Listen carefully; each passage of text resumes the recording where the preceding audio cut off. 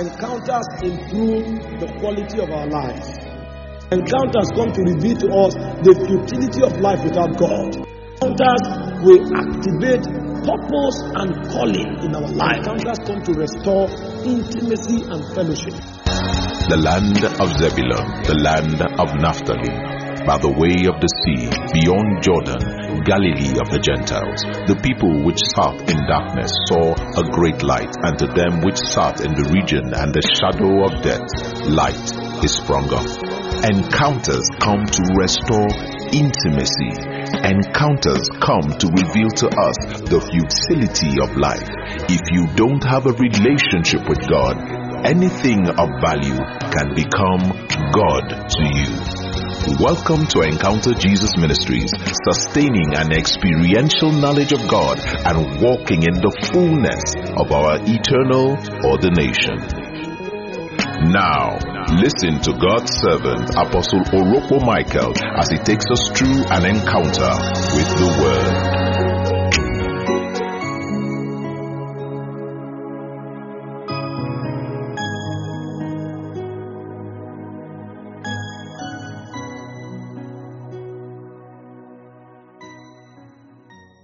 Can we lift our hands toward heaven just for another few minutes and give God the praise? Can you tell him to look upon you with mercy? The fire only falls on the sacrifice. Can you surrender yourself to Jesus this hour? Tell him you are ready to walk with him. You are totally surrendered to him. You submit to his government. You submit to his will. Just make that personal. This is that hour where you go into the inner court. It is you and the Spirit of God. We gather as a congregation, but we interact with him on a personal basis. Ask him to talk to you. Ask him to bless you tonight. Ask him to reveal his word to you. Thank you.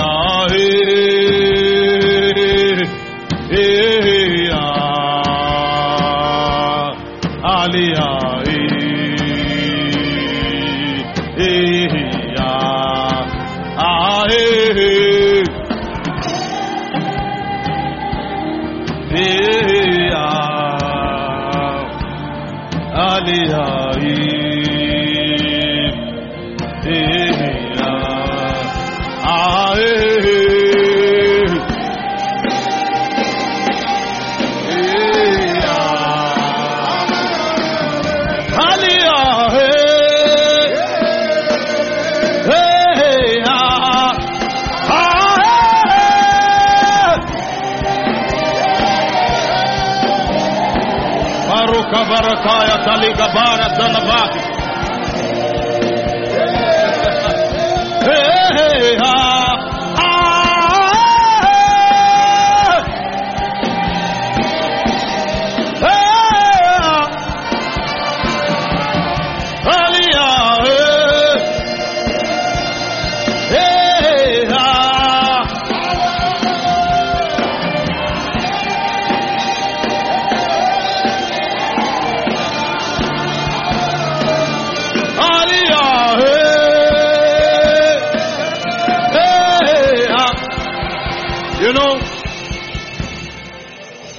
when you begin to walk with the Spirit of God, there's a realm where he interacts with you from the cognitive capacities. He talks to you from your understanding. But as you journey deeper with God, you come to a place where words no longer suffice. Because nothing you say can trap the essence of that realm. It's at that level that you have to look for a spirit language. He said, we do not know what we should utter. Their words are no longer enough. So you are now talking what you don't understand. That's why we migrate from cognitive terms to tongues. Tongues are superior to human language. It calls them mysteries. It says, how be it, he uttereth mysteries. At that level, even you don't understand, but you have to fellowship. So in order to participate at a realm superior to your mind, you migrate from cognitive terms to tongues. Paul said, when I pray in an unknown tongue, he said, my spirit prayeth, but my understanding is unfruitful. But because you have to journey, you have to move. There are realms you get to. Anything you say will be wrong. Because that language itself is falling. So you have to come to an upgraded language. And as you journey deeper, you come to a point where you can no longer talk. You just chant. It's now about symphonies. Because the Spirit of God is a flow. So you chant with the Spirit.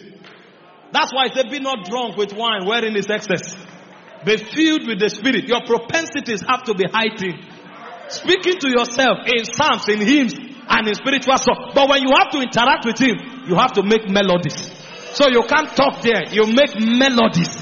So you move from cognitive utterances to unknown tongues to melodies. And then you come to another realm where it's the realm of silence. Because God is a flow. It's an endless river. Let's begin from chant. So that we can interact with things that are deeper than us. That's why we chant. It's not because we are youthful. It's because we are trying to trap God at a higher realm. Can you release your spirit tonight? Forget who you are. Forget where you are standing. Connect with Elohim.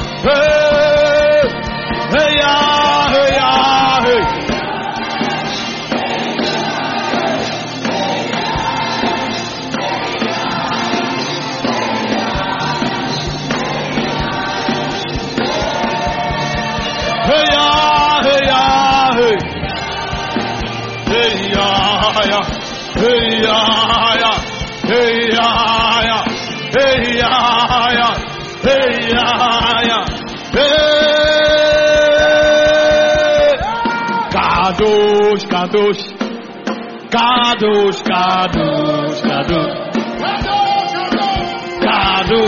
Kadosh, Kadosh, Kadosh, Kadosh, is the Lamb of God who sits upon the throne. He alone is worthy of our praise. Kadosh, Kadosh, Kadosh, Kadosh, Kadosh, Kadosh, Kadosh, Kadosh, Kadosh, Kadosh, Kadosh, is the Lamb of God who sits upon the throne. He alone is worthy of our praise.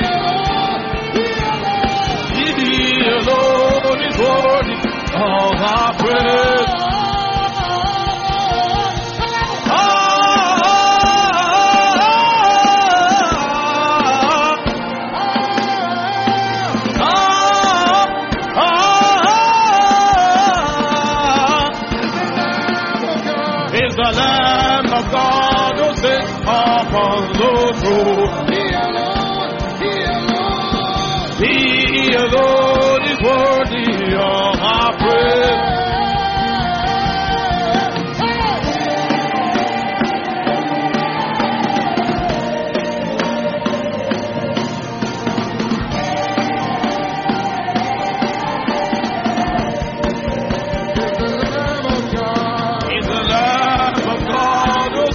Upon the throne, He alone is worthy of our praise. Thank you, precious Father. We give you praise, we give you glory. Thank you even for tonight. Thank you for the great things you'll be doing. Lord, we bless your name. We ask that you quicken us and bring us to higher realms in the Spirit. Cause us to interact with deeper realities of your Spirit. And by all means, let everyone who is connected tonight be transfigured from glory to glory. In Jesus' precious name. Amen. You may be seated. God bless you. We have 2 sessions this evening. And so I'll take this first session to draw the coordinates, to define the paths of our navigation, to help us understand the essence of all the subject of revival is about and what God wants to achieve. And then when we come in the evening for the second session, we'll take time to interact with the life and the realm. Hallelujah. We trust the Lord that nobody who walks into this place will be the same. And so later tonight it will be volatile. But let's begin with some level of interaction. Hallelujah. Praise God. Genesis chapter 2 from verse 7.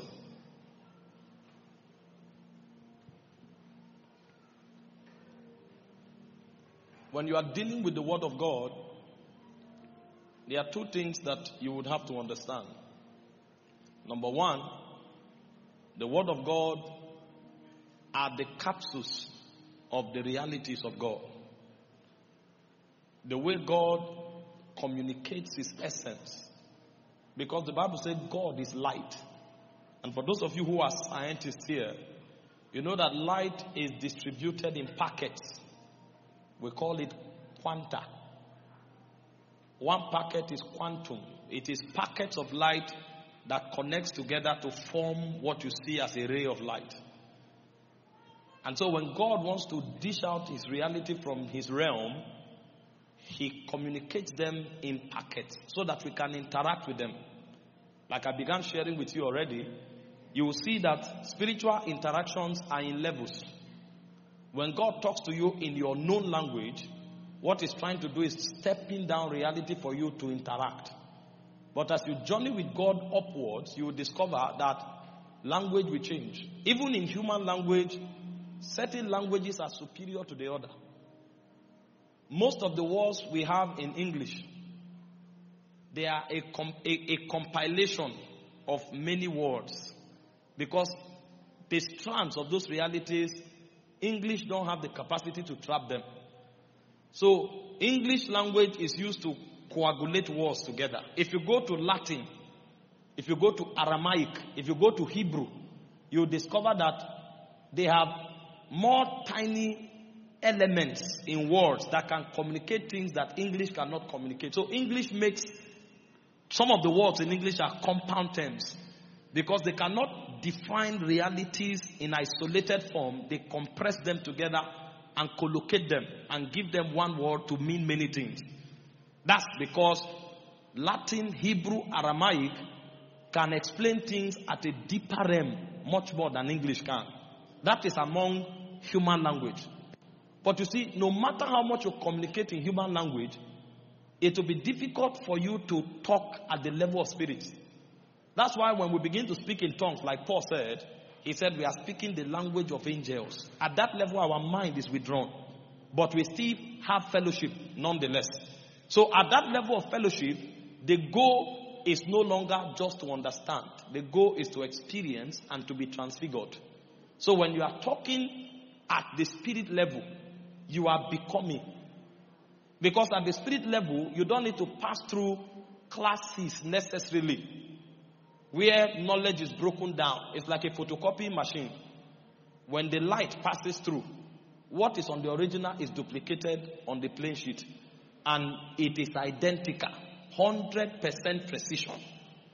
So, as you move into the spirit realm, you discover that communication is at a level beyond the mind.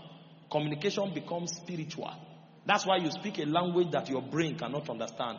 At the end of the day, as you are speaking it, you discover that you are making progress. That's why sometimes you are speaking in tongues, you just know that you should be in Accra tomorrow. There's no fact to explain it, but you just know. So you boycott cognitive interaction into spirit interaction. How you get to know, you can't explain it to anybody. Anybody who wants to know as you know must also journey to the place. Because now, knowledge is about location. Knowledge is about transfiguration. Where you are standing is what makes you know. So while you are speaking in tongues, you are traveling. You are not necessarily talking, you are traveling. So you get to a place where knowledge becomes personified. You can tell that journey you are supposed to make by 10, delay till 4. You won't know why. If you delay, many appointments will be affected, but delay till 4. And when you delay, eventually you'll be told that something went wrong.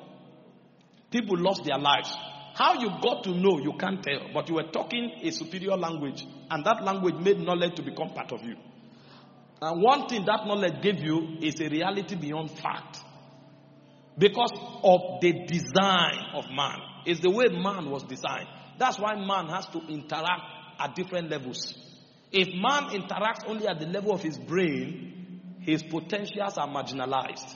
He is designed to operate beyond the brain. Only fallen men operate at the level of the brain. When you begin to interact in the spirit, you are expected to operate at a realm superior to your brain. And the reason it's so is consistent with your design. In Genesis chapter 2 verse 7, we saw that God embarked on the project of man. And the Bible said, God formed the man from the dust of the ground. And he breathed into his nostrils the breath of life. And the man became. A metamorphosis took place. The one that was formed from the dust of the ground became a living soul. But the shocking thing here is the fact that even the one that was breathed was man. Because in Genesis 1:26, it said, let us make man in our own image, after our likeness. Let them have dominion. And he said, in his image, he made them, male and female. He made them both. So he made the man first before he formed him from the dust of the ground. When you study it in the terms of language, you discover that the man that was made in Genesis 1:26 did not have a raw material. It is the man that was created, formed in Genesis 2:7 that has a raw material. So there is a man that has a raw material and there's a man that does not have a raw material. It is the man with raw material merged with the man without raw material that formed the soul. So the soul was not created. The soul became. I'm trying to explain the foundation of revival. Because today there are many arguments that we don't need revival. Many arguments. So I'm trying to explain something. So when we start journeying, you will know why we need revival. And you will know why we will keep requiring revival until Jesus comes. So there is a man that was created. In fact, in the Hebrew, it's called bara. It means to make out of nothing. And there's a man that was formed. And that Hebrew word is also called asa. This one was made out of something. So the physical man came from the dust. That's why it depends on what comes from the dust. If you don't eat yam, if you don't eat cassava, if you don't eat rice, you will die. Because this one came from dust. It will depend on dust and the resources of dust forever. However, your life is beyond what came from dust. That's why sometimes when you are fasting, you discover that the quality of your life is improving. Because you don't depend on dust only. It is 1/3 of you that came from dust. Now, the man that does not have a raw material, the question is, who is he? Because that one came from inside God. That one was not created. That one has never been known. He came from within God. Because where God stood and said, let us make man, angels didn't go there. When God was creating the earth, the Bible said the sons of the morning gathered and they sang for joy. So they saw how God created some things. But when God wanted to create man, he isolated himself from the princes. He said, I wish I had time to talk to us about the courts of heaven. I would have shown you the executive courts of Zion, where only the Godhead dwells. That's the realm Paul was talking about in 1 Timothy 6:16, where he said God dwells in light, unapproachable. So there's a realm God enters beyond heaven. You are the one who thinks God is in heaven. If God is in heaven, then heaven is bigger than God. Because God is in heaven and heaven is in God.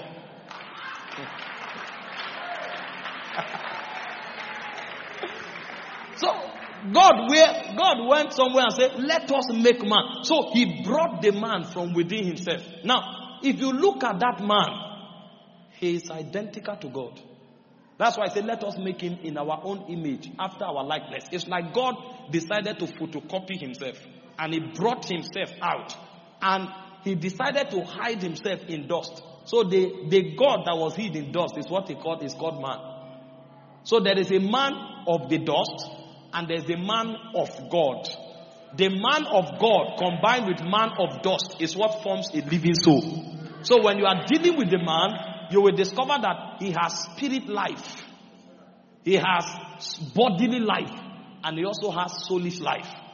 The spirit life sustains the spirit that came from God. The bodily life is in the blood. Leviticus 17:11 said, the life of the flesh is in the blood. And then the soulish life is called suke. That one is in the soul. When a man dies, the bodily life is what dies. That's what you call physical death. So this body ceases to exist. But you see, the soulish life and the spirit life cannot end. So when God says die in that context, it's not cessation. It's actually separation. Because the soulish life is life because it's connected to God. The spirit life is life because it's connected to God. Now when God told the man in the garden, the day you eat of this fruit, you shall surely die. He ate it. He was still alive for over 900 years. It's not because God lied. It's because God was referring to the one that came from him. Because the one that came from him is the one that sustains this physical one. So if that one is separated from God, this one will eventually fall and die. Are you following the sequence? So the man that was in the garden was a strange creature. Nobody looked like him. Every animal in the garden had soulish life, bodily life. Every angel that visited the garden had spirit life. Only the man had 3 lives. While he was walking, he had spirit life, soulish life, and bodily life. But the problem with the man was that he didn't take advantage of the spirit life. Because what would have activated the spirit life, God hid it in a tree called the tree of life. In Genesis 2:9. God had already activated the soulish life when he breathed into him. God had already activated the bodily life when he formed him from the dust. But God told him, look into the garden, cultivate it. Because God wanted him to find the spirit life and to eat it so that he would become like God. But he didn't eat it. And when he ate the tree of the knowledge of good and evil, he was eventually separated from God. So even the soulish life died. Are you following the sequence? He became an ordinary body. So any spirit could dominate him. Demons could enter him and dominate him. Every kind of spirit in the realm made the man a slave. So the very existence of the man became an abomination. Because he was created a prince who should ride on horses, but he was trekking. He was laboring on earth. And he that should rule over the earth became the servant on earth. And when God looked upon him, God decided to do something about him. And it's so fascinating that man was the only person God could do something about. And I will tell you why. Every other spirit did not have body. And because they did not have body, if they are separated from God, they are condemned forever. So when an angel falls, there's no salvation for an angel. He is only spirit. And when that spirit is condemned, there's no way of entering to create a possibility. But when God created the man, he had a body. So when the man fell, God became man. He used another gate called the biological gate. He became man, And when God became man, there was a basis for paying the price for man, so that man can be restored. That's why man was restorable. I'm trying to draw some logic for you. Because the man was restored, the man was brought back to where life could be imparted again. So when Jesus came to re-impart life that man refused to take from Eden. That's why the Bible said, for God so loved the world that he gave his only begotten Son, that whosoever believeth in him should not perish, but have everlasting life. So what God came to give us was life. Because we were supposed to take life in Genesis 2:9. We didn't take it. So our design insists that we have spirit life, soulish life, and bodily life. But we didn't take spirit life from the garden. So we ended up with soulish life and bodily life. On the strength of that, we became slaves. When Jesus came, the job of Jesus was to restore the spirit life. Because the soulish life was already there. The bodily life was already there. That's why you don't need to know Jesus to be the greatest inventor. That's why you don't need to know Jesus to be very creative and to make money. Most of the men you see on earth who are inventing things today, they don't know Jesus, but they have the soulish life. You feed the soulish life with information. So when Jesus came, his primary objective was not soulish life, it was not bodily life. His primary objective was to restore the spirit life. Because when the spirit life is restored, then the journey of transformation and transfiguration can begin. Are you following? Now, when Jesus came, he succeeded. Because what he did was that he paid the price for man. And so the judgment that was on man was put upon him. He took our place in death. When he resurrected, he now qualified us to now receive the spirit life. So everybody who is born again receives the spirit life. So he becomes a complete man. Because a complete man is supposed to have spirit life, soulish life, and bodily life. The problem with most of the hyper grace preachers is that they say, now that you have received spirit life, you don't need revival. And the question is, what about the things that have happened to the soul and the body all the while that you were dead? Because when Jesus came, he only gave you spirit life. Your soulish life has already been mastered by the elements of this world. Your soulish life has already been mastered by demons. Your bodily life has already been mastered by the elements of this world. Your bodily life has already been mastered by demons. When you receive the spirit life, I will shock you what the Bible said. It said when you receive the spirit life, the Holy Ghost decided to seal that life so that it can't be corrupt. In Ephesians 1:13 and in Ephesians 4:30, the Holy Ghost created a gate around your spirit so that your spirit cannot be corrupt. But your soul and your body, he didn't do anything about it. It's your cooperation with him that will do something about your soul. It's your cooperation with him that will do something about your body. So although your spirit cannot be corrupt, although your spirit cannot be dampened, although your spirit cannot be destroyed, although your spirit cannot be attacked, but if you don't do anything about your soul can be attacked. If you don't do anything about your body can be attacked. The unfortunate thing is that we are created in the image of God. As he is, so are we in this world, in our spirit, but our soul fluctuates. I'm showing you why you need revival. You know why? You come under an atmosphere, and what is in your spirit permeates into your soul, and you catch fire. And you leave that atmosphere, you are burning for God. You now go into society. Somebody dies, or they attack you in the office, and suddenly your spirit that was high yesterday receives attack, and your spirit goes down again. If your spirit does not receive fire, you will discover that if your soul does not receive fire, you will discover that although your spirit remains high, because the Holy Ghost is securing it, but your soul will be down. Because it is your responsibility to protect your soul. Are you following? Why Ephesians 1:13 and Ephesians 4:30 says the Holy Ghost has shielded our spirit, Ephesians 4:27 will say, you give no place to the devil. And in the same vein, you also give no place to sin. It says, make no occasion for sin.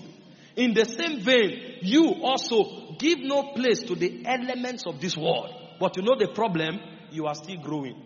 You are still maturing. You are still transforming. You are still transfiguring. Because your soul has not hit where your spirit is. Your body has not hit where your spirit is. Over and over again, you will see that your soul will be suffering from attacks. Your body will be suffering from attack. Even if you fight and you succeed, energy will leave your soul. You will need to be refilled. Energy will leave your body. You will need to be refilled. It is the refilling of the soul from time to time. The refilling of the body to keep it on fire is what we call revival. There is no doctrine that can cancel it. Anybody who says you don't need revival does not even know what he's talking about. Because the soul is always under attack. The part of you now that is divine is your spirit. Him that is joined with the Lord is one spirit with him. Your spirit now is divine. It's exactly like God. That's why the Bible does not separate your spirit from the spirit of God. But your soul has not yet been made divine. It's at rapture that your soul will be made divine.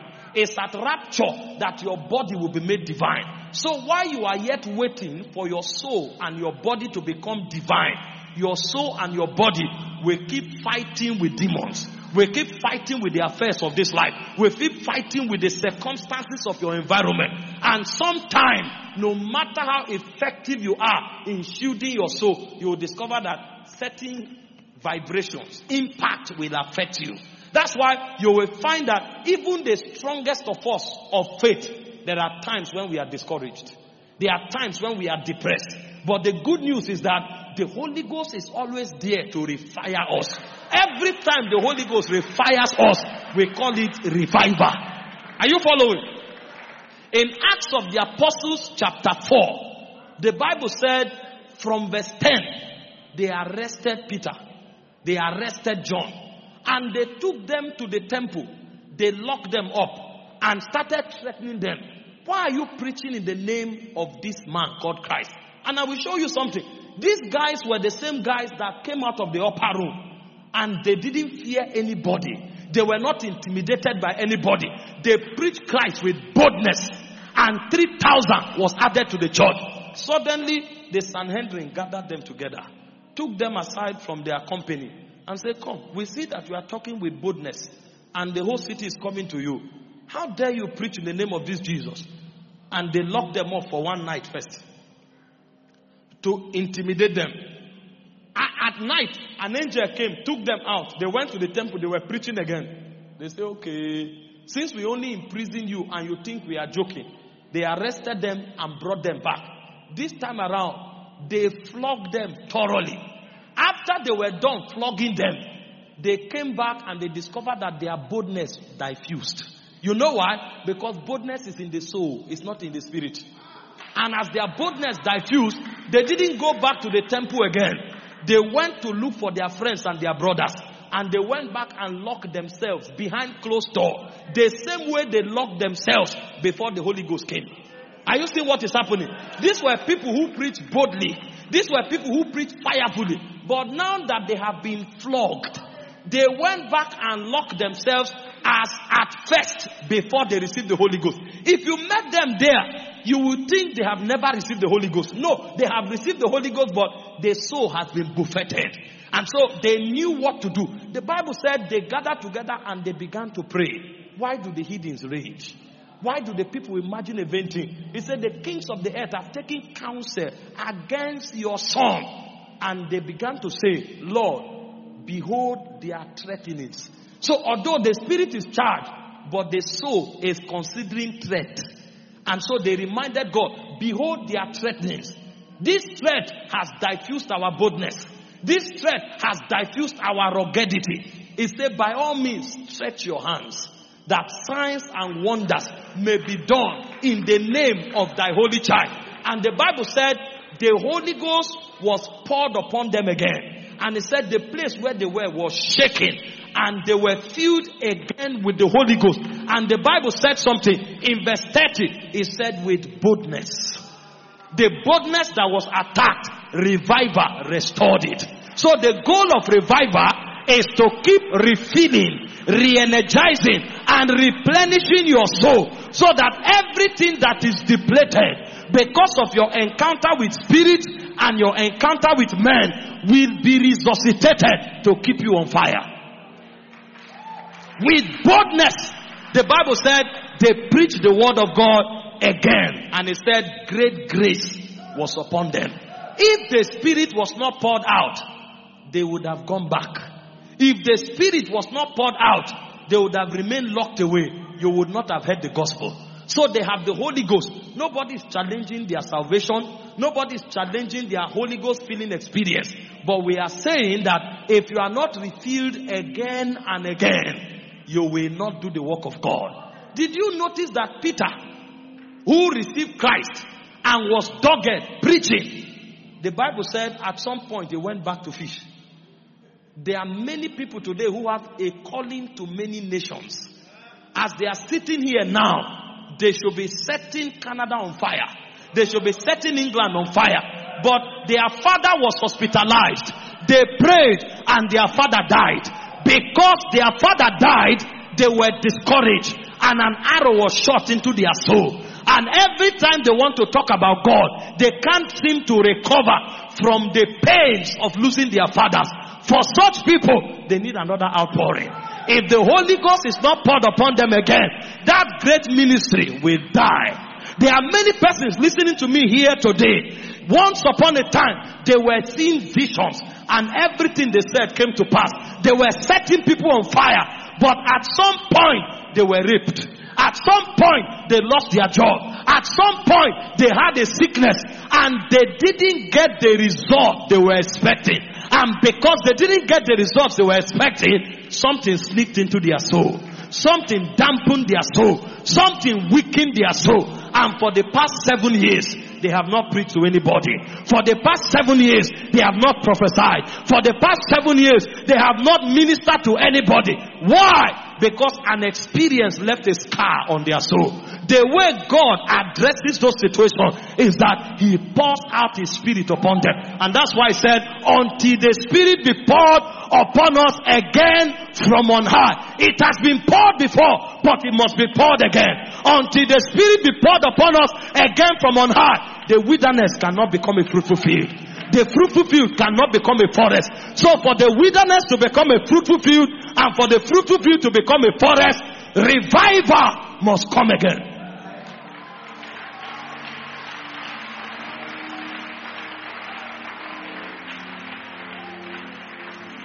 We confront things every day, from spirits to forces in society to territorial powers to men, and the agenda of the devil is to kill the energy of your soul, to kill the passion of your soul, to quench that zeal for God. And I tell you, there are many sleeping lions today because of their collision with spirits, because of their collision with systems, because of their collision with men. If the Spirit is not poured again from on high, ministries will die, ordinations will die, callings will fail. This is why conferences like this are important. It's not a place to come and hear another message. It's a place to come and be baptized with fire. It's a place to come and be kindled with fire. It's a place to come and be energized so that you connect with the frequency of the Holy Ghost.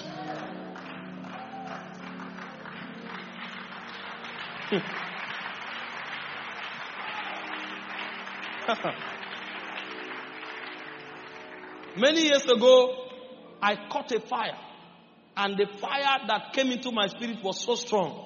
And the only thing I was thinking is how to set young students on fire. I called a friend of mine, dressed myself up in suit, well suited. And the first school I went to, the woman was a half caste, half German, half Nigerian. And I sat down, began to talk to her. How that Paul planted, Apollos watered, God gave the increase. We need to arrest these ones early.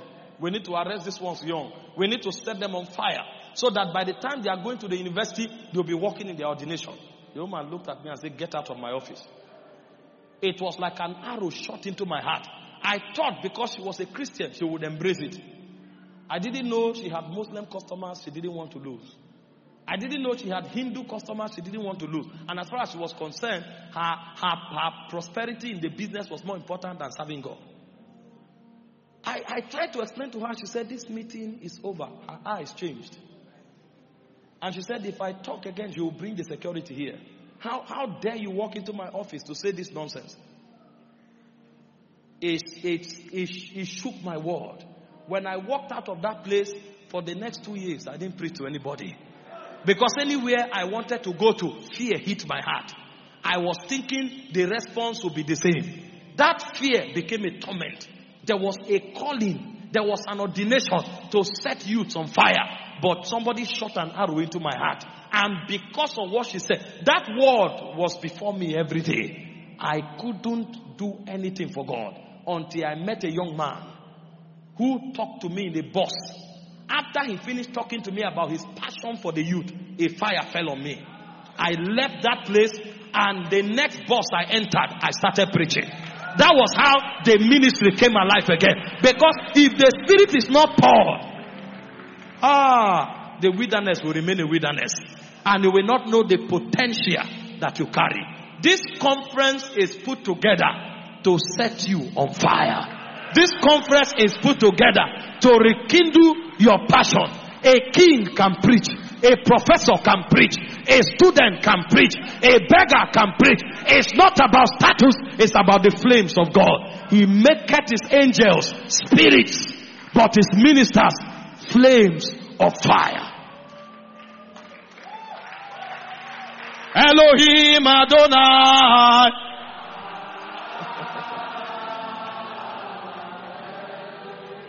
Elohim Adonai.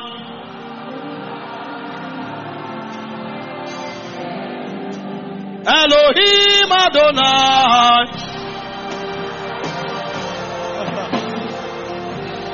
No. Don't worry. Just sit down and pray in tongues. These songs come from time to time. I'm raising this song because I'm seeing that where I want to travel to, this keyboardist can't go there. He doesn't know my journeys. He doesn't know my...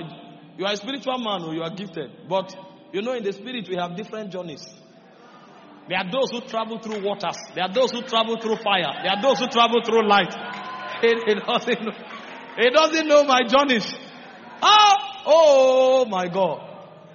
I wish you have to find me in this meeting because we can't remain on earth. At some point, we have to disconnect from here.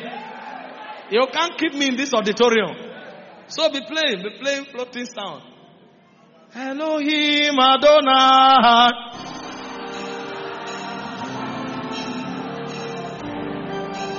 Elohim Adonai.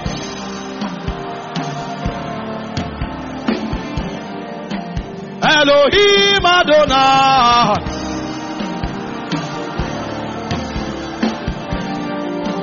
Elohim Adonai.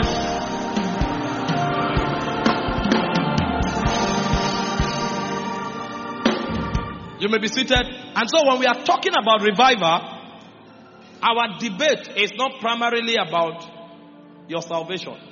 It's not about your spirit. That's a subject for another day. But when we are talking about revival, our focus is to keep your soul and your body at the same frequency with your spirit. Because every second of the day, your spirit is in perfect harmony with the Holy Ghost. And the reason that is so is because the Holy Ghost himself has shielded your spirit. But he expects you to interact with his spirit and his word to keep your soul at that frequency. To keep your body at that frequency. Because when you looked at Jesus, you'll discover that at all times, his soul and his body was at the same frequency with his spirit. The only time in scripture we saw that Jesus' body was not at the same frequency with his spirit was at Gethsemane. So you will see that even Jesus at some point, he needed revival. Because he didn't hide it from us. He said the spirit is willing. He said but the flesh is weak. That means for the first time in the constitution of Jesus, he discovered that my soul and my body is not in perfect alignment with his spirit. And Jesus began to pray. He said, Father, if it were possible, he said, let this cup pass me by. He said, yet not my will, but thine. I've discovered that although I'm not sinning, although I cannot sin, I've discovered that although I am aligned to you imperfectly, but my spirit is weak. I need energizing in my body for my spirit to be in alignment with your spirit. And so he began to pray. So the first thing Jesus taught us as a burden that anybody who wants to walk revival must carry is prayer. And that's why he came to the disciples. He told them, don't think you can do this thing. He said, pray that you fall not into temptation. The men didn't know the secret. They thought it was business as usual. Because everywhere Jesus went, he took over. He came, the boat had gone. He walked on the water. So they saw him as a man who was in control all the time. He saw the fig tree. There were no fruit. He said, dry up. The next day, they saw that it dried up. He went to Lazarus' tomb. He was dead. They said, Master, he's been dead for 4 days. Lazarus, come forth. He came back to life. So they thought, no, if Jesus is around, everything is business as usual. He told them, pray that you fall not into temptation. Because right now, he said, the spirit is willing. The body is weak. When we are discussing the subject of revival, we are trying to deal with the weakness of the body. Because many times, your spirit will be at the same frequency with the Holy Ghost, but your soul will not be. Your body will not be. It's not about renewal alone. It's about energizing. Because this is a weakness. It's not ignorance. It's that you don't have strength in your inner man. And so you need God to rekindle you with fire so that your spirit and your soul and your body will be one. If you find a generation where the devil is having a great harvest, it's because spirit is intact, soul and body is weak. If you find a family where the devil is exploring and taking over, it's not because anything is wrong with spirit, it's because soul and body is weak. If you find an individual in whom the kingdom of God is not prospering, it's not because there's anything wrong with the spirit. The spirit is always in perfect condition. The Bible said the Holy Ghost have sealed your spirit until the day of redemption. However, the soul and the body many times are confronted with things. This is why God keeps baptizing us with fire. This is why God keeps energizing us with fire. So that like Jesus, when we come out of the place of prayer, spirit, soul, and body will become one. Because when the soldiers came, they said, whom seek ye? They said, Jesus of Nazareth. He didn't hide. He said, I am he. At this time, this body has been energized. The soul has been energized. Whom seek ye? They said, Jesus of Nazareth. I told you already, I am he. The energy he came with was too much. When he introduced himself, they fell down. Because when the soul, the body, and the spirit is one, God flows through you. I am he. Soldiers went back and fell. For the second time, whom seek ye? I am he. They went back and fell. And he said, this is your hour. If he wanted to go, he would have gone. But now there is energy. He can do the will of the Father. Now there is strength. He can do the will of the Father. He said, take, arrest me. Peter took knife. Because he thought it was about physical energy. Cut off the ear of the man. He said, this thing is not about strength. The strength I'm talking about is not from ATP. The strength I'm talking about is not from glucose. Put your knife away. The same Peter that was wielding knife up and down, when the matter became strong, a young girl came to him and said, you were with him. That was when Peter understood revival. I know you. You were with him. Peter said, I swear in the name of God, I don't know him. I have never seen him. Where's your knife? I thought you were wielding a sword. There are different types of power. There is physical power and there is spiritual power. At this time, Jesus had been revived. So when he stood before Pilate, Pilate told him, I have the power to set you free. He said, no. It's because it's given to you. He said, my kingdom is not of this world. He said, for this cause was I born. For this cause came I into the world. He had power. He couldn't deny himself because he had been revived. But Peter, who was wielding spear, when the young lady said, you, he denied. In that same hour, another person came and said, you are a Galilean. You were with him. He said, I swear, I don't know him. If I know him, let a curse fall upon me. Peter, are you not the great apostle? Are you not the one who followed him everywhere? Are you not the one who swore that you will die for him? They are not even killing you yet. They are only asking you a question of identity. And you are swearing because the body is weak. The problem with many Christians is they have doctrine in their head. They have scriptures on their mouth, but the body is weak. The flesh is weak. And so when they confront challenges, they will discover that the scriptures they are quoting has not entered their spirit. And so the guy can be fellowship leader, but he's still fornicating. The guy can be a pastor, he's still lying. The guy can be an apostle, he's still a thief, because he didn't spend time for the body to be energized. He said, pray that you fall not into temptation. Tonight I want to show you 3 burdens that people who carry revival bear on their shoulder. The first of those burdens is prayer. If you want to be baptized continually, prayer must become your language. It was Jesus himself that taught us in Gethsemane. The way you energize the flesh is by prayer. A generation that seeks revival must be a generation of prayer. There has never been a move of God anywhere without prayer. There has never been a move of God without the sacrifice of intercession. There has never been a move of God except as a generation pray. And woe unto a generation that fails on the altar. You will look at yourself and say, I'm a giant, I'm a good looking man. When they show you who you are in the spirit, you'll discover you are a slave. That's why he calls it an abomination. He said princes are trekking while beggars are riding on horses. Because we have reduced our value system to what our brain is telling us. We are bigger than what we think we are. It is only God that can tell us our potentials. It's only God that can tell us our true status in the realm. Everything we have called ourselves is a lie. But the devil will make us feel we are doing well. Because we carve our beards and have a good haircut. Because we gym and have a good size of chest. Because we dress in a Gucci, we think we are succeeding. When they show you your reality from beyond the stars, you will discover you are a prince in the realm of God. But you will not scratch it until your spirit is revived, until your soul is revived, and until your body is revived. But for you to be revived, you must pay the price for prayer.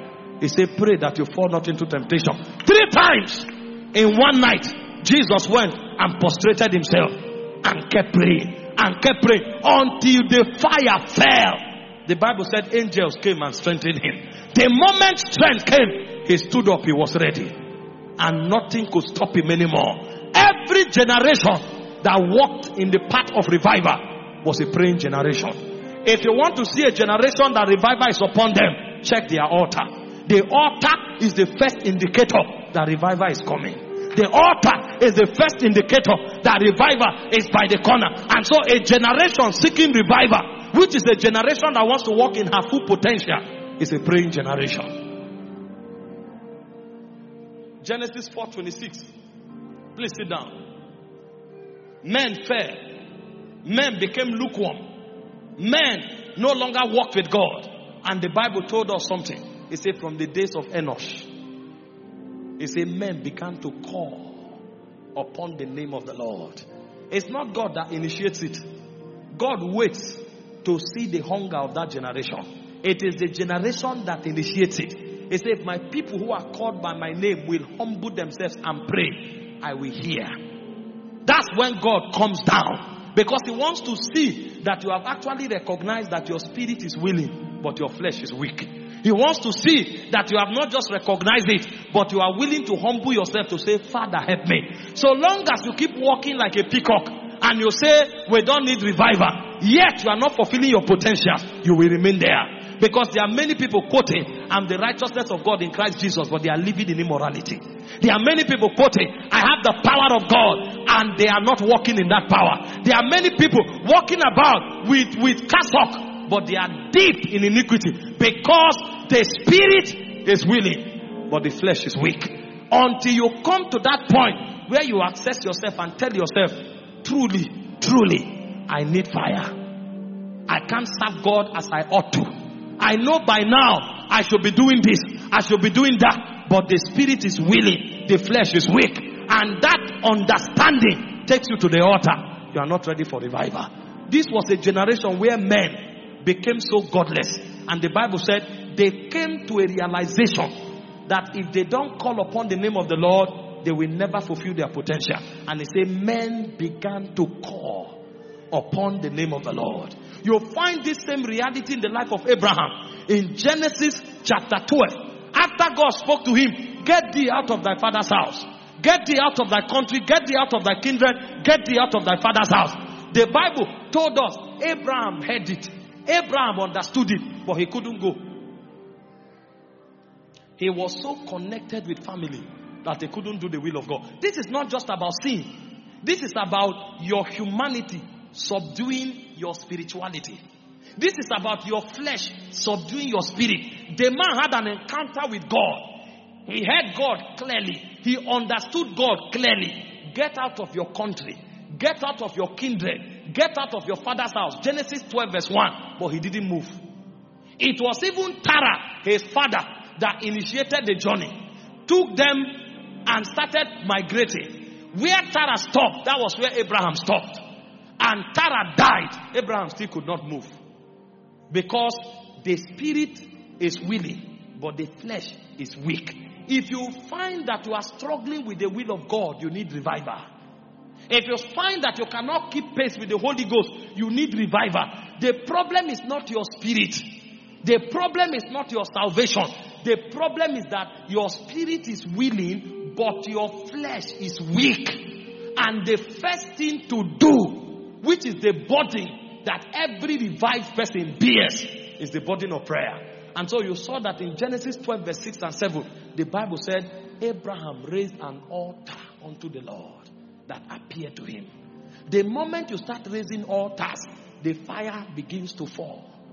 If you don't raise altars, the fire will not fall. Genesis 12 verse 6, the moment he entered the land, he raised an altar. The moment he arrived Bethel, he raised an altar. And then Genesis 13 verse 18, he entered Mamre, he raised an altar. So when you study the life of Abraham, you will not find his tent, but his altars became an eternal memorial. It was one of those altars that Jacob was traveling many years later and he slept upon. The gate was still open. Because when altars are erected, heavens are perpetually open. Even though Abraham was no longer there, that gate could not be shut. So long as there's life on that altar, the heavens will remain open. The key to revival is prayer. A generation that seeks revival must pay the price of prayer. The fathers of old knew it and they did it. Because as you start paying that price, the fire begins to fall. Even the disciples of Jesus, they walked with him for 3.5 years. When Jesus left, fear hit them. These were people who traveled with Jesus everywhere. Suddenly, Jesus resurrected. They saw him. Jesus ascended. They saw him. And the moment Jesus vanished into the cloud, fear hit them. They were not sinning, but they went and locked themselves. Gospel has ended. And suddenly we heard that when the day of Pentecost was fully come, Acts 2 verse 1, it said they were together in one accord in the upper room. They were there in prayer. And as they were there praying, church history told us they prayed for 10 days non-stop. As they were there praying, the movements began in the spirit. And on the 10th day, which was actually the day of Pentecost, the Bible said they heard a sound as of a rushing mighty wind. And suddenly fire fell on every one of them. Every time we visit the altar of prayer, we are stirring the fall of the fire. And that's why the hardest thing for the devil to attack in the life of a man is prayer. And the hardest thing to recover, if lost, is prayer. Because that is where the knot of intimacy is hinged upon. If the devil gets your prayer, he has gotten you. And if you get your prayer back, the devil has lost you. That negotiation is an absolute negotiation. As a man is praying, the fire will be falling. The apostles knew it. In Acts chapter 4, they went back to their closet and they lifted their voices and they began to pray. And as they prayed, the fire fell. the fire will always trace the praying altar. It will never miss it. The precision is always 100%. Why is this so important? It's important for 3 reasons. Number 1, prayer in the realm of God is a demonstration. It's an act of sacrifice. When God sees a man praying, what he's seeing is the sacrifice on the altar. And every time the sacrifice comes on the altar, the fire falls.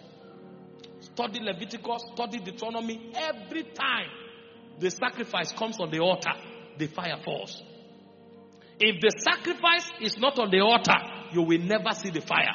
And in the realm of God, prayer is considered to be a huge sacrifice. In Colossians 4:12, Paul was speaking concerning Epaphras. He said, Epaphras is one of you. He's a born servant of Christ. He said he's laboring for you fervently in prayers, that you might stand perfect and complete in all the will of God. So when Epaphras goes to the altar, God does not just see it as interaction. God sees it as labor. God sees it as sacrifice. God sees it as an offering put on the altar.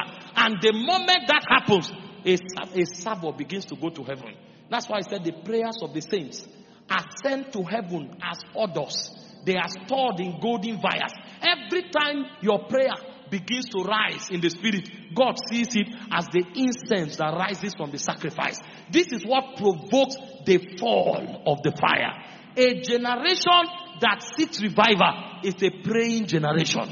If we say we are looking for revival, revival is not preached, it is prayed. No matter how you preach revival, it will never come. At best, that preaching will stir the hearts of people to pray. If men don't pray, the fire will not fall. You don't achieve revival by preaching. You achieve it by prayer. Study all the history of revival. Every time the fire of God fell, people gathered and they started praying. Most of you have read of the Azusa Street revival. They gathered every day and they were praying for 5 hours. And while they were praying, the Holy Ghost told them, increase that prayer to 7 hours if you want to see the move of God. Because what you are doing here, the incense is coming up, but the volume is not enough. We need more incense for the fire to fall. And they increased the prayer from 5 hours to 7 hours. As they prayed, months passed. 1 month, 2 months, 3 months. Nothing seemed to be happening, but the clouds were being saturated. The clouds. The angels were storing the incense. They were storing the incense. The moment the cloud became filled, the fire fell. And as the fire fell, it defied government. It defied racial barriers. It defied educational difference. It defied class. What they were seeing was the move of the Spirit. What they were seeing was the move of the Spirit. If our generation seek revival, we must go back to the altar. This is a huge sacrifice, but we must bear it if the fire will come. If the fire does not come, the danger is that a whole generation can pass. It does not affect God. From Malachi to John, church history told us there were 400 years of darkness. People died. God was not moved. You know why? Because it's called Ancient of Days. You are the one working with time, not him. If you want him to move in your generation, you must insist on the altar. And when God eventually moved by bringing Jesus, guess the people he met? He met only the intercessors. He didn't meet the Sanhedrin. There were over 400 men who were doctors of the law. They knew the laws of Moses. They had all the long beards. God didn't go to them because they have no stake in the revival. They were in the synagogue every day. They sat in the best of seats. They were honored in the synagogue. But when the move began, they were not recognized. Because as far as the incense were checked, their signature was not there. They only had titles among men. In fact, in that era, there were 2 chief priests. One was a political chief priest, another was a religious chief priest. But when God came, he boycotted all of them. Guess the people God met? He went and met Elizabeth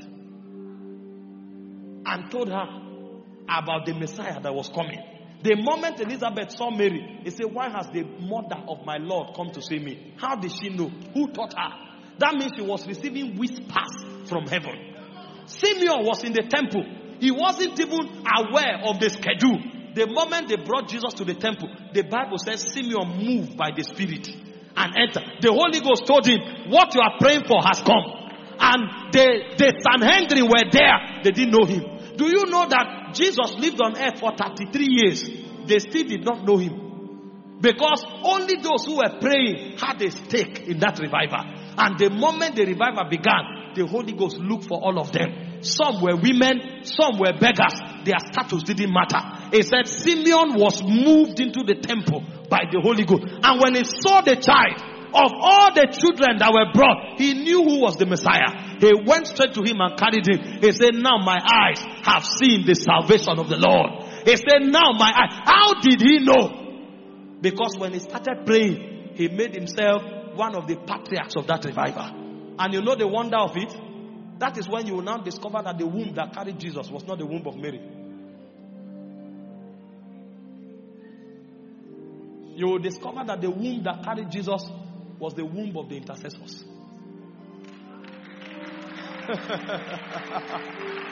The moment Jesus showed up, they started inviting the real parents. Because the real parents were the parents of the Spirit. And they showed up and began to define his ordination. While Mary and Joseph were still contemplating, what manner of thing is this? Another man showed up and said, behold, the salvation of Israel. He said, his rising shall be the fall of many. And he was talking the things that were written in the scrolls of heaven. Because when he was praying, he bettered it. He opened the gate of that generation. He opened the gate of that dispensation. As an intercessor, he made his mark in Zion. Those who bear the burdens of revival are those who pray revival on the altar. As you pray, you may not be many, but when revival comes, the fire will find all the heads that did the praying. When the devil wants to remove you from God's agenda, he stops you from praying. You can be the son of a bishop. You may not be part of the revival. You can be an elder in a church. You may not be part of the revival. The whole Sanhedrin were exonerated. Only the intercessors were found. This is why we are stirring and sounding the alarm, so that men will rise on the altar. For you, it may be 30 minutes. Start from there. That's the much your spirit can carry. Start. For you, it may be 10 minutes. Start from there. Every day, make sure you plug in your quota. Because this thing is a quorum. It's a quorum. For the upper room, there were 120. Our generation, we don't know the quorum. It may be 10,000. And that your 5-minute prayer may be what God considers as making you part of the quorum. Every day, you inject 10 minutes. Every day, you inject 10 minutes. After a while, God will see that this thing will take 15 years. And men are not being recruited. What he will do is that in order to shrink the years, he will increase your time. He will tell you, move it from 10 minutes to 20. And you are praying, and you are praying. And God is checking the earth. This thing needs to be reduced to 5 years because of the urgency. And then he will come back to you and say, 20 minutes is not enough. Make it 2 hours. The goal is not the time. The goal is what God is doing in heaven. So don't go out and preach time. Preach intimacy. Preach energy. Preach intensity. Because that's what God is doing. It's incense that are accumulating in heaven. And then a point comes, God says, no, this thing has to be 5 months. Because if I don't reduce the time, the damage the devil is causing will be too much.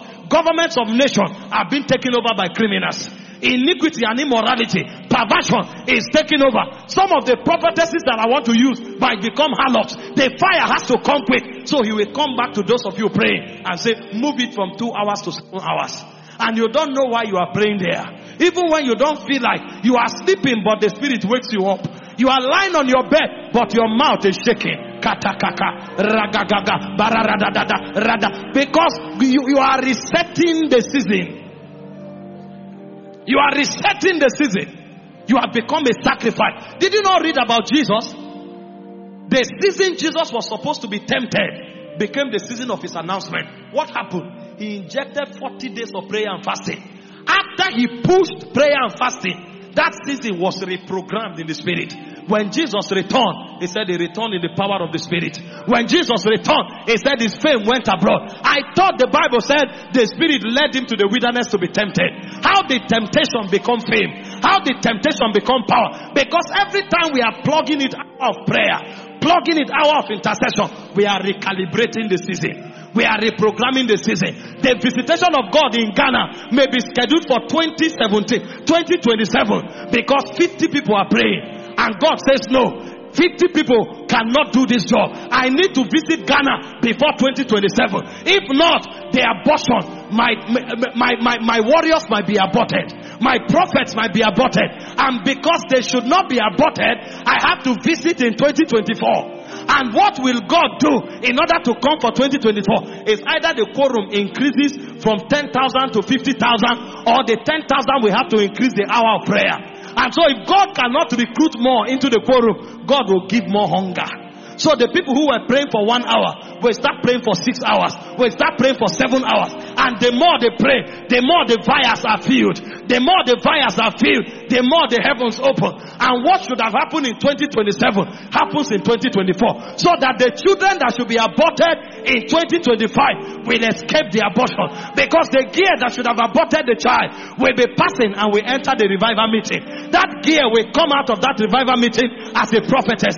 The boy that should have carried gun to kill somebody in 2026 enters the revival meeting, and that boy comes out as an apostle. The president that would have entered the throne and siphoned the economy of Ghana, suddenly the move hits him even in his palace, and then he repents, and then he's convicted, and instead of channeling the resources of Ghana to Dubai, he begins to develop the economy. So you discover that the way God bypasses human intelligence is by pouring out his spirit. But for his spirit to be poured, intercessors must rise, the quorum must be met, the vials must be filled. This is why hunger has come to your spirit. You are not praying now because you have a problem. You are praying now because God must visit again. You are not praying now because you are sick. You are praying because God must visit again. The destiny of your nation depends on your altar.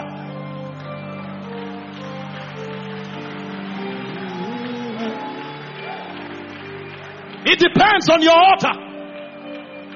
The captains of a generation may not be known by men, but spirits know them. Spirits know them. You will think the election is all about who has connection. Wait until revival comes. That's when you will see manipulations. Some angels are masters of power. They know how to wield scepters. They know how to change the fortune overnight. And you will discover that the new Ghana can be shaped from the altar. That's how it works. There's so much corruption in my nation. That's why we are praying. We know that we don't know who to call. We know we don't know the fraternity to create. We know in human terms we cannot change what is going on. But when we go to the altar, we connect to people who have been. We connect to people who will be. We connect to angels who are in heaven. We connect to angels who are on earth. Because on the altar, anything is possible. Did you not read that when Jesus went to pray, Moses and Elijah showed up? Some of the battles you are fighting in Ghana, you need your fathers who have gone to heaven to come back. Because they are the ones who have legitimacy over the throne. But the only way they can come to meet you is on the altar. Elijah will not go to the palace, but Elijah can appear on the altar. Moses will not go to the palace, but Moses can appear on the altar. There are times when you go to pray and they go back to the Chronicles of Ghana and they bring the lexicon and say, this was what they told Kwame Nkrumah. The blueprint is not what is being done now. And so they will have to summon the elders again. The prophets that walked Ghana 70 years, they will have to bring them back so that they present their witnesses. And so when you come out of that altar, you are not coming out as an individual.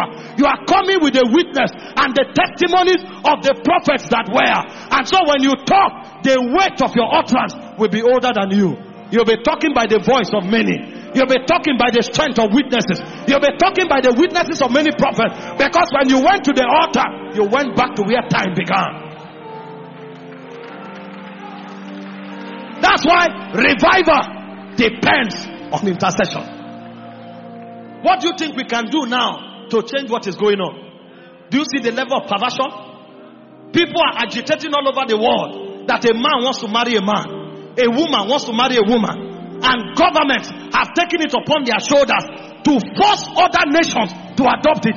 Even when we tell them it's not our culture, they tell you if you don't do it, it will affect your bilateral relationship. It will affect assigning visa to you. We will not have a relationship with you. Why? Because a handful of people decide to embrace perversion. A woman says she lost a woman. A man says she lost a man. They are violating the code of creation. And they are not the ones fighting. Governments of nations are coming to your own nation to force you to adopt it. You don't know that princes are involved. You think that's human intelligence. You don't know that perversive spirits are involved. Imagine the level of corruption. Every young lady wants to be naked. She doesn't know why. Because as far as she's concerned, the whispers from the demonic realm is that beauty is nakedness. And so every young lady thinks until she's naked, she's not beautiful. Every young man thinks success is money. And it doesn't matter how you get the money. You can kill, you can maim, you can join the all-cut war. So long as you have money, you are successful. And people are going to sell their soul. People are killing their parents just to make money. And so long as they drive a flashy car, it doesn't matter. Is that the world you will come with English language and take over? Is that the world you will come with Ashanti language and take over? No, you can't do that. You need some angels to walk through Ghana. You need some princes to come into Ghana. The Bible said as Daniel was praying, it said Micheal was mobilized. When Gabriel was mobilized. When Gabriel was attacked, it said Micheal was mobilized. And when Gabriel came, he said, I was made to fly swiftly, to give you wisdom, to give you power. And he said, when I return, I will go and contend with the prince of patience. There's a prince over Ghana. If we don't pray, certain angels will not be mobilized. And if they are not mobilized, revival will not come.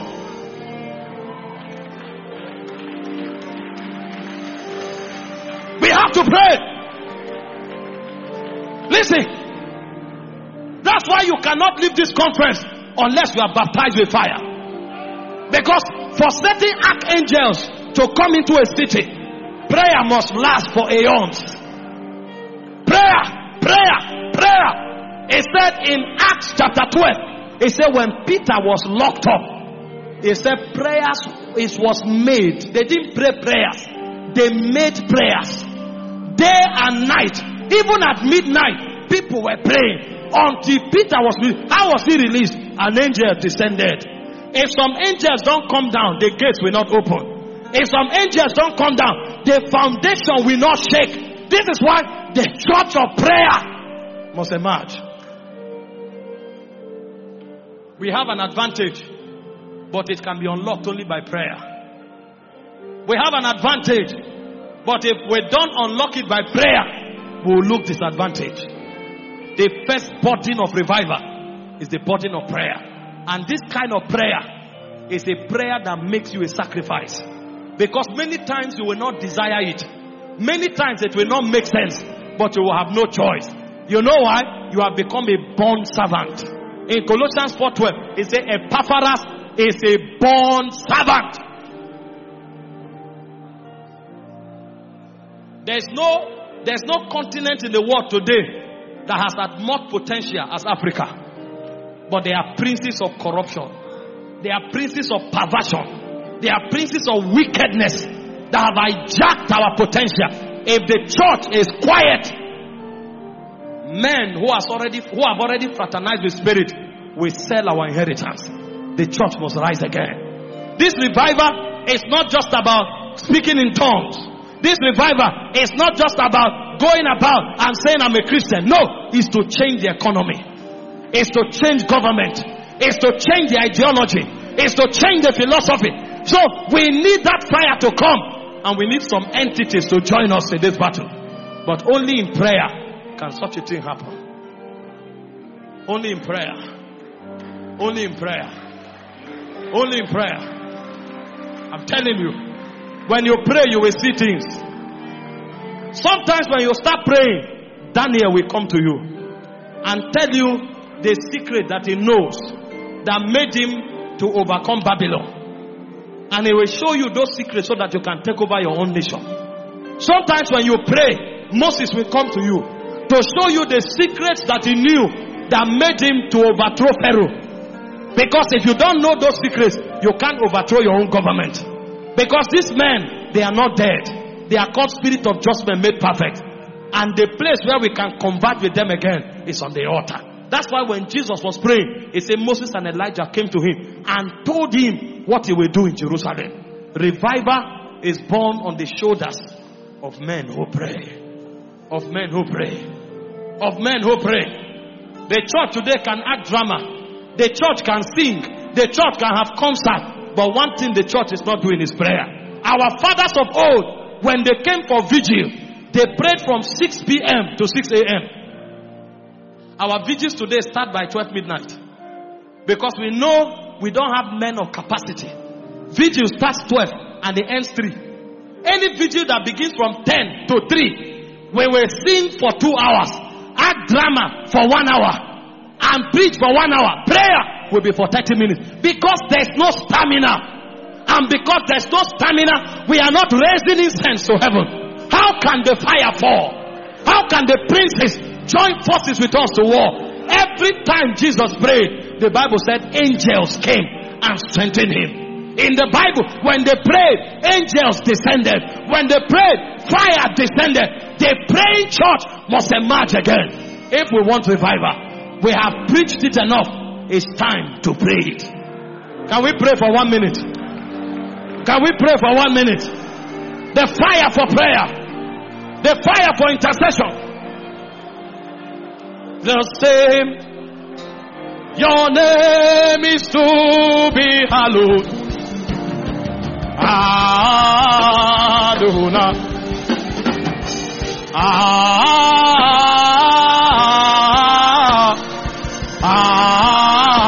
Adonai.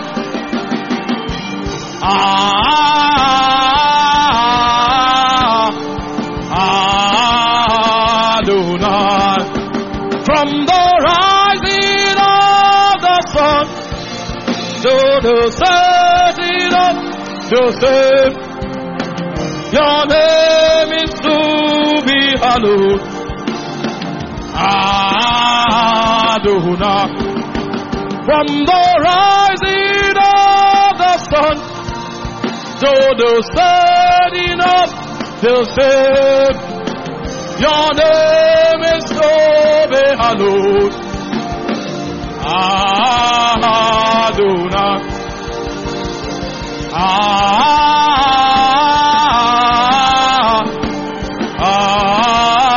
Adonai.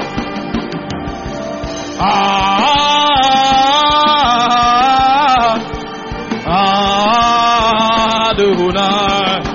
From the rising of the sun to the setting of the same, your name is to be hallowed.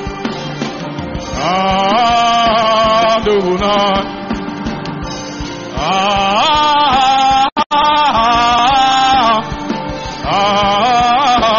Adonai.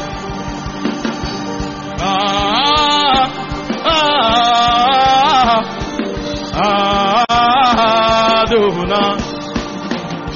Prayer. Listen. The Lord told me, when I say to the believer, you are the salt of the earth, He said, I'm talking to the praying believer. Because I expect every believer to be a man of prayer. You can't preserve nothing without praying. When we pray, we become stakeholders in revival. When we pray, we mobilize angelic functionaries that provoke revival. When we pray, we reset the seasons to become seasons of revival. That's why prayer is too important. And the reason God does all of this is because when He sees us praying, He sees us as the sacrifice on the altar. The second thing prayer does that makes for the activation of revival is that the power in your spirit, prayer energizes it. Everyone seated here, there is a weight of God in you that if it breaks upon your generation, it can water your generation. The Bible speaking concerning John. John didn't stir revival because fire fell from heaven. John stirred revival because fire erupted from his belly. The Bible said he was a burning and a shining light. And he said you were willing to stay under his light for a season. So while we are praying corporately for the fire to fall from heaven, there is also a fire in your spirit that should erupt. Jesus was speaking in John 7:38. He said, out of their bellies shall flow rivers. So there are rivers of living water in your spirit man. But you see, for that power to be unlocked, you must stay it up in prayer. This is why when the Holy Ghost came, one gift that he gave to everybody immediately was speaking in tongues. Because when we pray in an unknown tongue, we are doing spiritual exercise. Physical exercise unleashes your natural potential, but it will take spiritual exercise to unleash your spiritual potential. It says spiritual exercise profited little. It said but godliness or physical exercise profits little. It said but godliness or spiritual exercise, it said it profits more in this life and even in the life to come. So we are expected to exercise our spirit, and the way we exercise our spirit is by prayer. When you start praying, you will discover there's a fountain on your inside. And do you know the irony? Even God cannot do much with you except as that power is unlocked. In Ephesians 3:20, it says God is only able to do exceeding abundantly above all you ask or think, according, not the power in heaven, the power to work on your inside. The power. There's a power on your inside. Prayer helps you to put it to work. That's why when you pray, you discover, you come out, something awakens on your inside. You never knew it was there. Boldness, dimensions that you didn't know were there, they are suddenly unlocked. So while you are waiting for the general outpouring, you have to pour out what is in your spirit to your generation. There are millions of people that can drink from the well that is in your spirit. There are millions of people that can be empowered and be set on fire by the fire that is in your spirit. So while you are waiting for God to stay an outpouring, take responsibility to unlock your belly. He said as soon as Zion travailed, there is an offspring to give birth to. Your children are not only the physical ones that bear your name. Your children are also the dimensions of God that you release to your generation. There are some of you hearing me here. You are supposed to release the river of healing. There are some of you hearing me here. You are supposed to release the river of prophecy. There are some of you hearing me here. You are supposed to release the river of wisdom. But that river is locked, and so your generation is starving. When we go to the altar, we are insisting we must give birth to our dimension. Whatever God has planted on my inside, my generation must drink of it. That is also revival.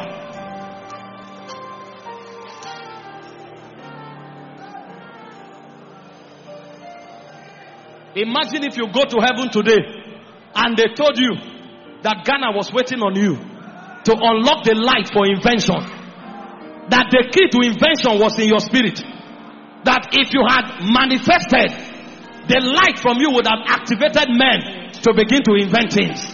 Imagine if you appear before God today and God told you that the key to the prosperity of Ghana was in you, and that there were only 5 of you that carried it, but you never unlocked it.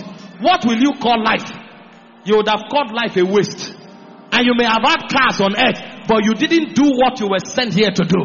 Because before you were formed in your mother's womb, He knew you, and there was an ordination on your life. But it's on the altar that you release the potential of those ordinations. It has no regard for age. It has no regard for gender. It has regard for your engagements in the spirit. May you not go to heaven and discover that you were the prophet Ghana was waiting for. May you not go to heaven and discover that you are the inventor Ghana was waiting for. May you not go to heaven and discover that you are the leader, the president, the governor, the mayor that Ghana was waiting for. By all means, while you are on earth, you must incubate until you give birth. You must give birth. You must give birth. Your children are not only your physical offsprings. Your real offsprings are the spiritual dimensions that come out of you.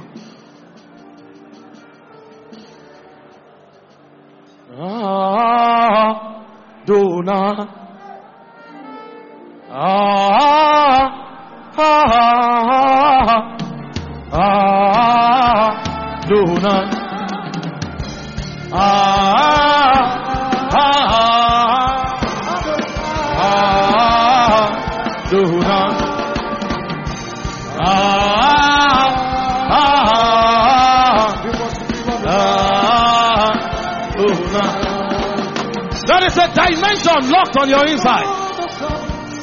Your generation is not looking for your face. They are looking for the dimension you represent. It doesn't matter how many times you have failed. Just be set on fire. Imagine the Peter that denied Jesus before a young girl. When the fire came, he stood before thousands and he preached Christ with boldness, and 3,000 was added to the church. What was the difference? So Peter can win 3,000 people. Peter that denied Jesus before a small girl. You don't know what you carry except as you incubate upon it. Somebody will unlock something from his spirit that his generation will not recover from.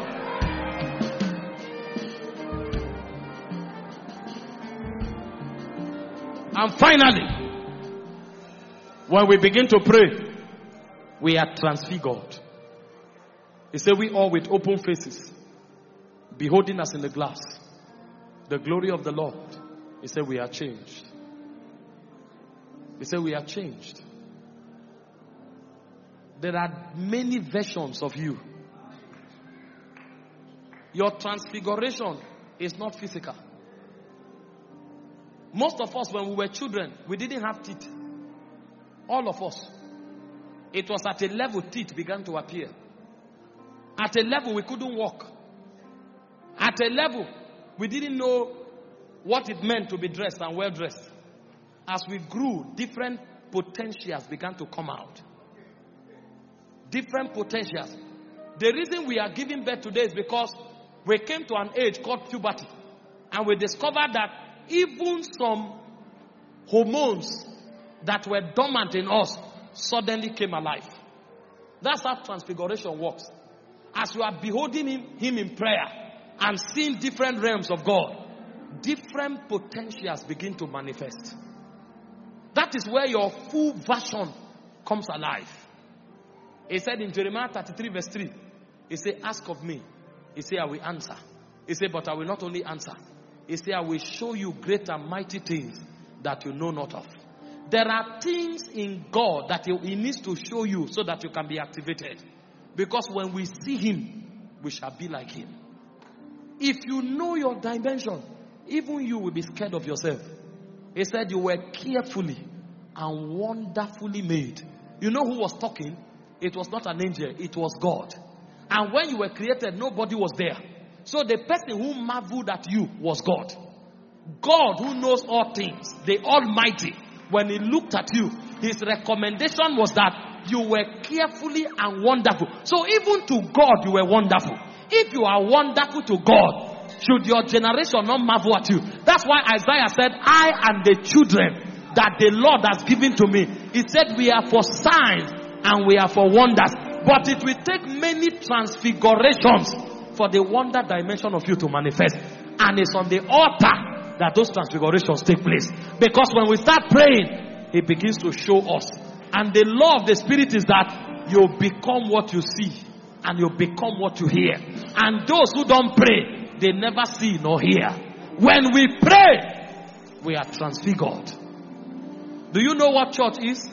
Church is called ecclesia. That means we are not members of a church. We are citizens of a kingdom. And if we are citizens, then we represent dimensions. When we gather like this, it's like a Senate chamber. Everybody representing a constituency. And so there are stakes that every one of us command. But it's our transfigured dimension that can begin to present those weapons. This is why you cannot but pray. And every time we talk revival from prayer. Because when you pray, you become the sacrifice. And as sacrifice, raising incense to heaven, you provoke an outpouring. You can change seasons. You can invite angelic functionaries. You can even invite spirit of just men made perfect to come back and participate in the war of your age. And when you also pray, you unlock the power that is supposed to be at work on your inside. And when you pray, you are transfigured from one level of glory to another level of glory. Can we lift our hands toward heaven?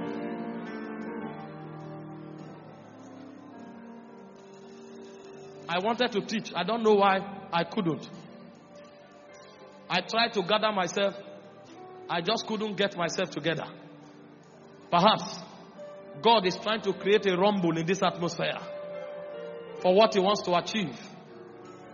Lift your hands toward heaven. In the next 1 minute, ask the Lord for a touch. This is the first session of the meeting. So there is a first wave that will come here. Ask the Lord for a touch, just a touch, to prepare your heart for what will happen in another 2 hours.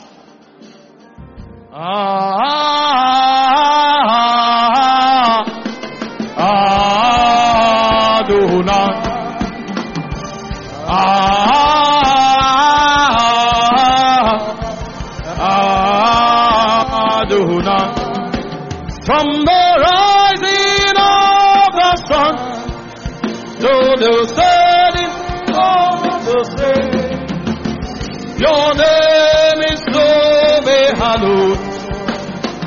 Adonai. From the rising of the sun to the setting of the sun, your name is to be hallowed. Adonai.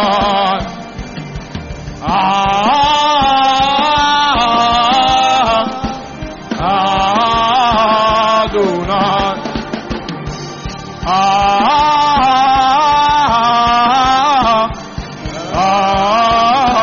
Adonai. From the rising of the sun to the setting of the sun, your name is to be hallowed.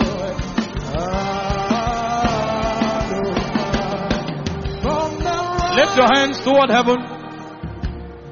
We're out of time. Some of you who are hearing me now, your hunger have reached the heavens. Now I understand that most of you here tonight, what you came for is not a message. You came for an encounter. You came for a touch, a tangible touch of the Holy Ghost. I'm not ministering in the spirit now. I will do that in the second session. But because you came with hunger, I want to ask God to give some of you a fresh baptism, so that the things I share, you will experience it. You will leave this conference, you will discover that prayer is not just rabba for 2 hours. That prayer is a journey. That when you pray, you meet things. And when you pray, you are sent to realms. There are certain realms you enter, and certain things are entrusted to you for your generation. As you are praying, there are places you come to. They give you wisdom and say, take this wisdom on the behalf of your generation. That's why you will say things that those who study don't know. There are certain realms you enter. They give you power as an entrustment for your generation. There are certain realms you enter. They give you the presence of God as an entrustment for your generation. Like Moses carried the Shekinah as an entrustment for his generation. Everybody that followed him walked under that atmosphere. That's how things are committed. Can you lift your hands toward heaven? So that you will experience prayer at another level. If we can, let's be quiet. You don't have to pray now for the next 1 minute. This is for those who came here truly hungry. I'll just lay hands on you quickly, but the Holy Ghost will drop something on you first. Father, thank you. This is that moment where you begin your selection process. The men that you want to quicken, the men that you want to cause to gain ascension. He said, come up hither, come up hither, come up hither, come up hither. He said, I was in the spirit on the Lord's day. I heard a sound as of a trumpet, and a door opened in heaven, and he said, come up hither. Wherever you are standing, now, let there be a touch by the Spirit, from the left to the right, from the front to the back, to those watching online. Take that fire. Please bring them here quickly. Adonai. Adonai.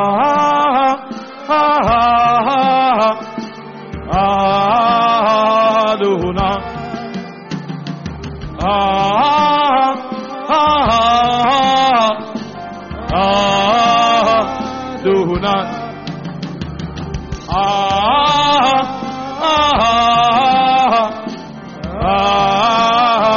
Adonai. From the rising of the sun to the setting of the sun, your name is so be hallowed. Adonai. Of the sun to the setting of the sun, your name is so be hallowed. Adonai.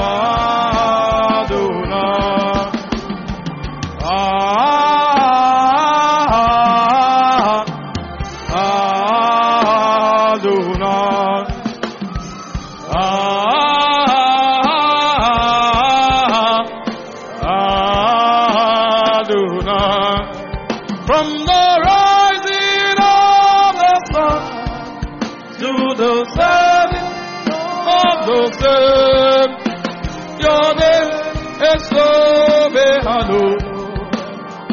Adonai.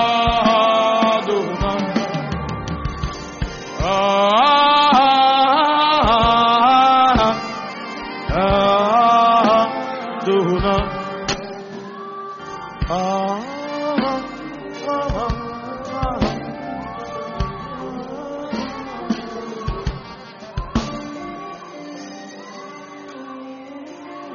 Thank you, Father. Thank you, Father. Thank you, Father. Thank you, Father. In the name of Jesus. In the name of Jesus. Ushers, please help them. In the name of Jesus.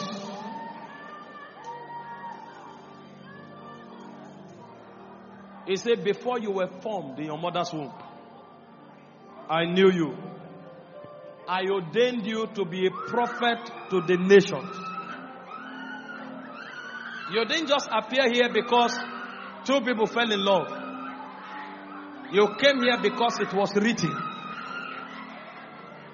There are 7 of you here that the scrolls of your ordination is about to be read. You have walked the earth for many years. You have not even discovered who you are. But right now, the angels are about to read out the scrolls of your destiny. Your spirit will catch it. And the heavens will open over you now. Father, wherever they are, 1, 2, 3, 4, 5, 6, 7. Step into that realm now.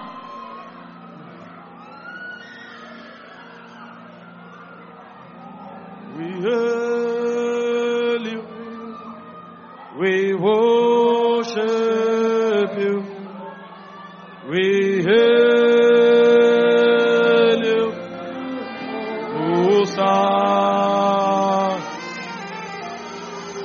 We hail you. We worship you. We hail you. Hosanna. We hail you. We worship you. We hail you. Hosanna. We hail you. We hail you. Hail you. Worship you. We hail you. If you were blessed by this message you just listened to, and you wish to make Jesus your Lord and personal Savior, kindly repeat the prayer after me. Dear Heavenly Father, I believe in your Son, Jesus Christ, and that he died for my sins. He was raised from the dead for my justification. I, therefore, confess with my mouth that Jesus is the Lord of my life. I receive eternal life into my spirit. I am born again. Thank you, Father, in Jesus' name. Amen. If you just said these prayers, congratulations, you are now a member of the family of God. Kindly send us an email, prayer@encounterjesusministriesinternational.org. You can also visit our website at www.encounterjesusministriesinternational.org. God bless you.